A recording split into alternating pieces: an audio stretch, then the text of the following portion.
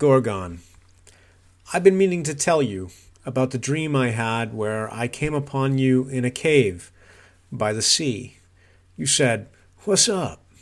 But I was fixed in place, like stone, when I saw the hoses coming out of your head, like snakes, but not. They were, without a doubt, lengths of garden hose, raggedly cut off at random forearm lengths, writhing and twisting in the wind. Well, I would have said the wind, if there had been wind. You looked like a high school mythology project, dreamed up on a Sunday night before it was due. We walked out among the rocks that looked strangely like heroes, then sat together looking east as rosy-fingered dawn unfurled, her rosy fingers. We sat without judgment, but also without understanding. I know. What were you doing in a cave by the sea?